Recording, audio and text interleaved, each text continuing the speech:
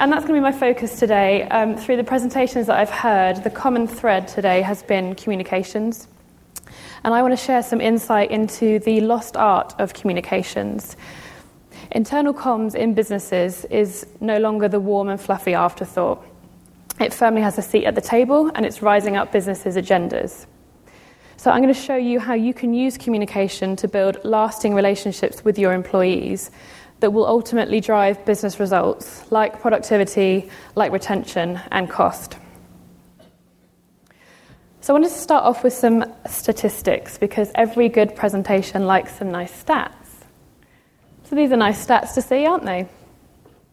None of them are true. But wouldn't it be great if this was reality? And that's what our passion is. I can show you statistics that show the negatives that you've seen 100 times before. But our focus is on looking at how we can turn this into reality through good, effective, strategic communications.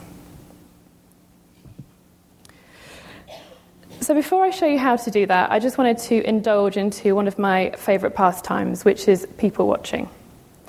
Now, I was in Orlando a couple of weeks ago, and I was lucky enough to be sat by the pool, working away, thinking about what the focus was going to be for this presentation. And I'm sure you've all been there before. You're sat by a pool, you're in a bar, in a coffee shop, and you can't help but people watch. And I'm always fascinated by all the different couples that are out there. And I'm always spending time thinking, how did you two end up together? What is your story? You've got the obvious ones, the slightly older, doddery guy, and the nice, bouncy, younger woman, and some might say it might be money. Then you've got those couples that you kind of have to squint to look at, how do they look right together? But they just do. They work, there's energy, they're clearly in love. And every relationship is different. Everybody has their own story, they come from a different place. But there are common threads in all relationships that make them work. And there are huge similarities between the relationships we have in the outside world and the relationships between employees and the employer. They might be short relationships, they might be long-lasting relationships. Depending on whether you have employees that work in the office or they work remotely, you're going to have to interact with them in different ways. And as soon as we recognize that and we work towards that, the more that you're going to get out of your employees. So I started thinking about the kind of key things that we need in any good relationship to make it work. So this is me and my husband. We've been married for 5 years. We've been together for 16. And probably these 7 things are key things that we need to make our relationship work. But these are no different to what an employee needs from their employer. Maybe minus the sex appeal.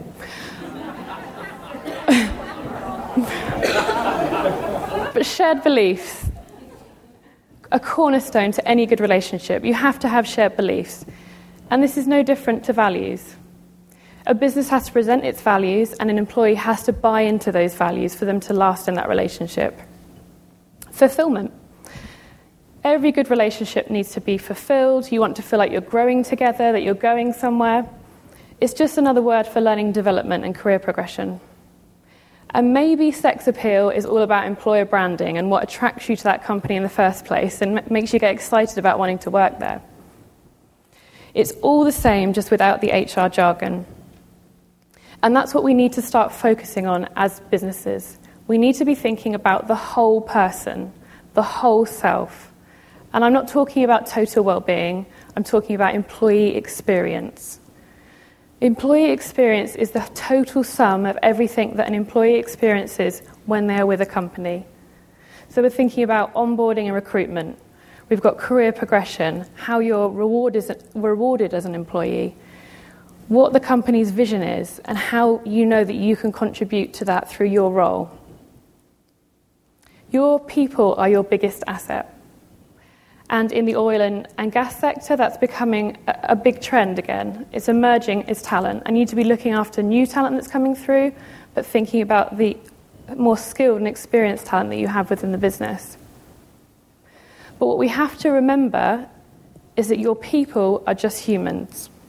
They're real people. They go home and they worry about how they're going to pay the mortgage. They want to make sure that they've got the right medical cover for their kids.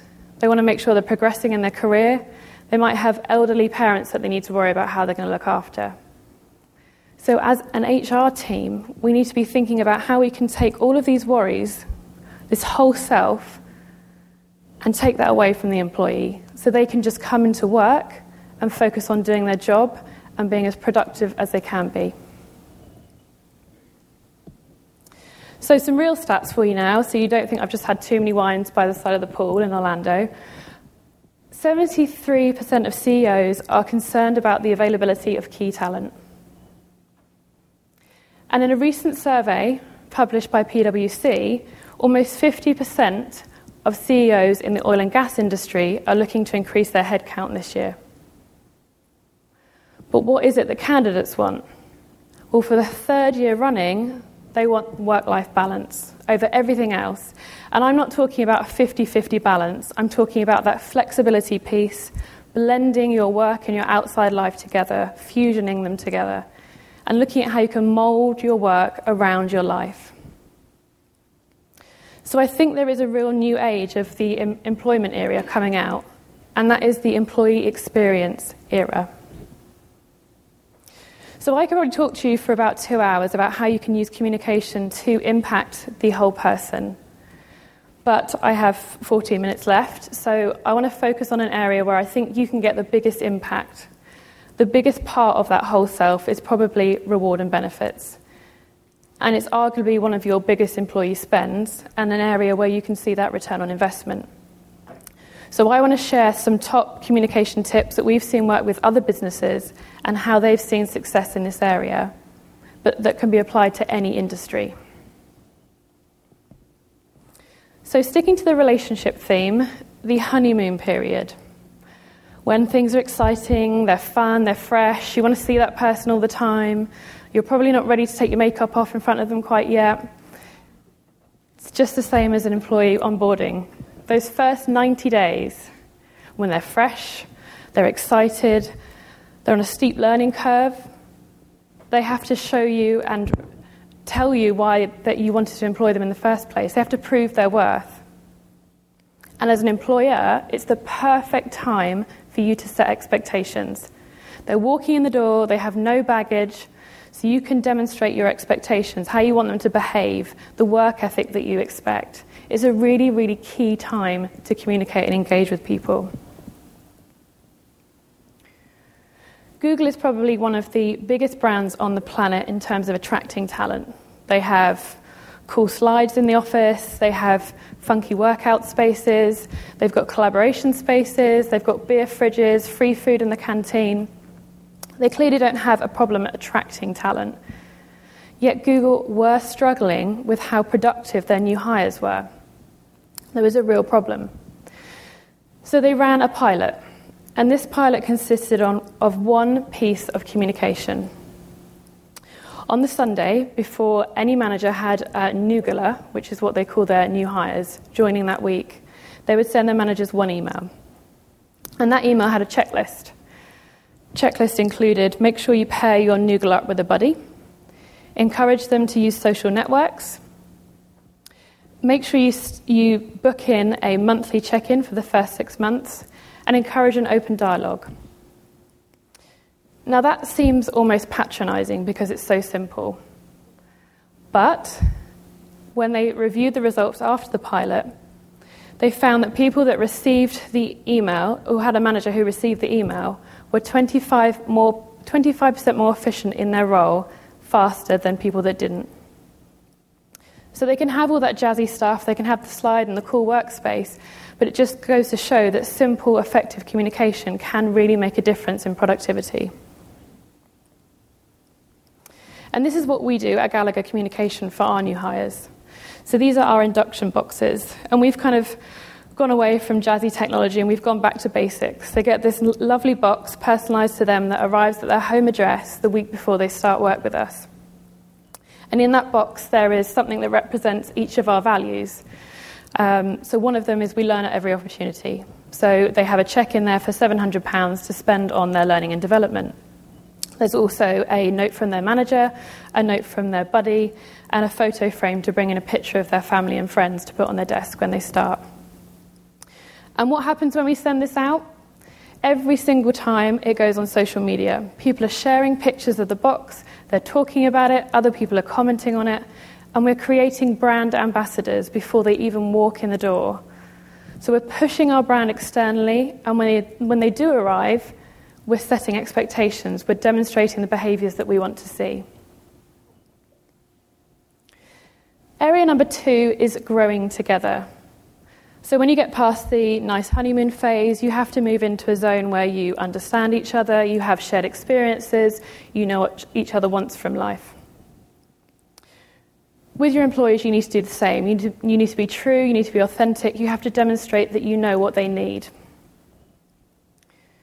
Now, Nike, believe it or not, had trouble with this. So they're probably the biggest brand on the planet. They have no problem attracting customers. They'll get you to buy the latest pair of sneakers. They make you want to wear sportswear out for dinner because it's cool. They attract their employees because of the brand that is out there. But what employees were finding is when they walked in the door, the experience really didn't match up to that external brand. The experience wasn't the same. Nike weren't showing up internally like they do externally.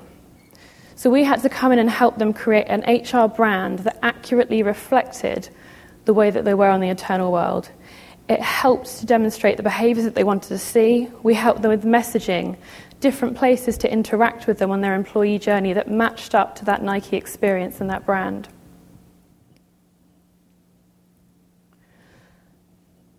And this also relates to campaigns that you do on a day-to-day basis. So coming away from brand and thinking about communication campaigns that you send out. We need to move away from saying, I need to think about how I engage 8,000 people. You should be thinking, how can I have a conversation with one person 8,000 times? So a bit closer to home now, and I know we've got a few people from Southwestern Energy in the room. So Swin and Newfield, they recognised this last year when they were running their open enrolment campaign. They knew that their employees had different needs, they needed to be spoken to in different ways. So they both sent very personalised campaigns out to their employees, thinking about their job roles, the plans that they were in, the type of coverage they had, the locations that they were working in, and tailored the messaging and the communication to fit those people, demonstrating they knew what they needed. And Newfield, they created videos going out and speaking to employees and getting them to share their experiences and how they'd use benefits and how it made a difference to their lives, but in different ways, so people could start to relate to them. And they saw big shifts in the changes that they wanted people to make. Every good relationship, you need someone to talk to. You need that guidance. You need counsel now and again. And surprise, surprise, this is managers.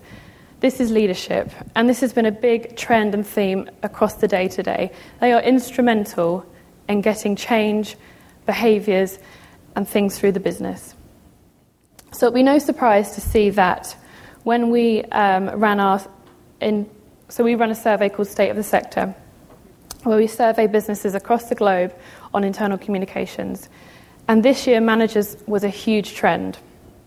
So 56% said that a lack of line manager communication was a barrier to success. And in North America, one of the top priorities was better leadership communication.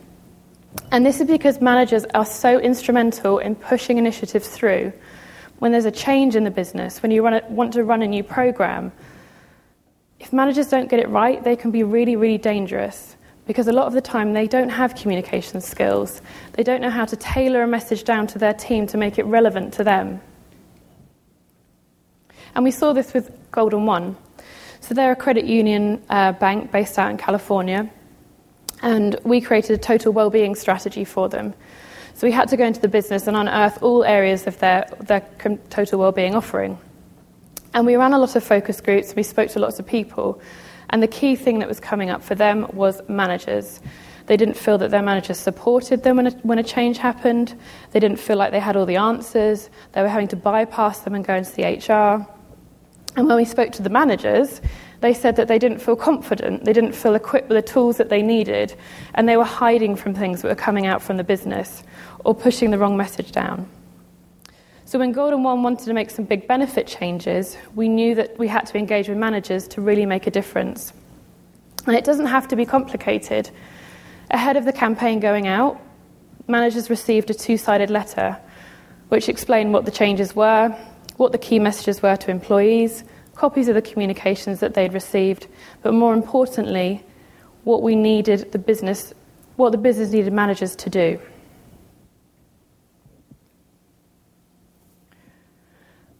Next tip is keeping it fresh, spicing things up. We've talked about it a lot today. We're talking about technology. Think about how your employees relate to the world as a consumer. They're used to information on demand. You can get a taxi on your phone in minutes. You get annoyed if you get on the plane and there isn't any Wi-Fi. You expect Amazon not just to deliver next day, but in a couple of hours.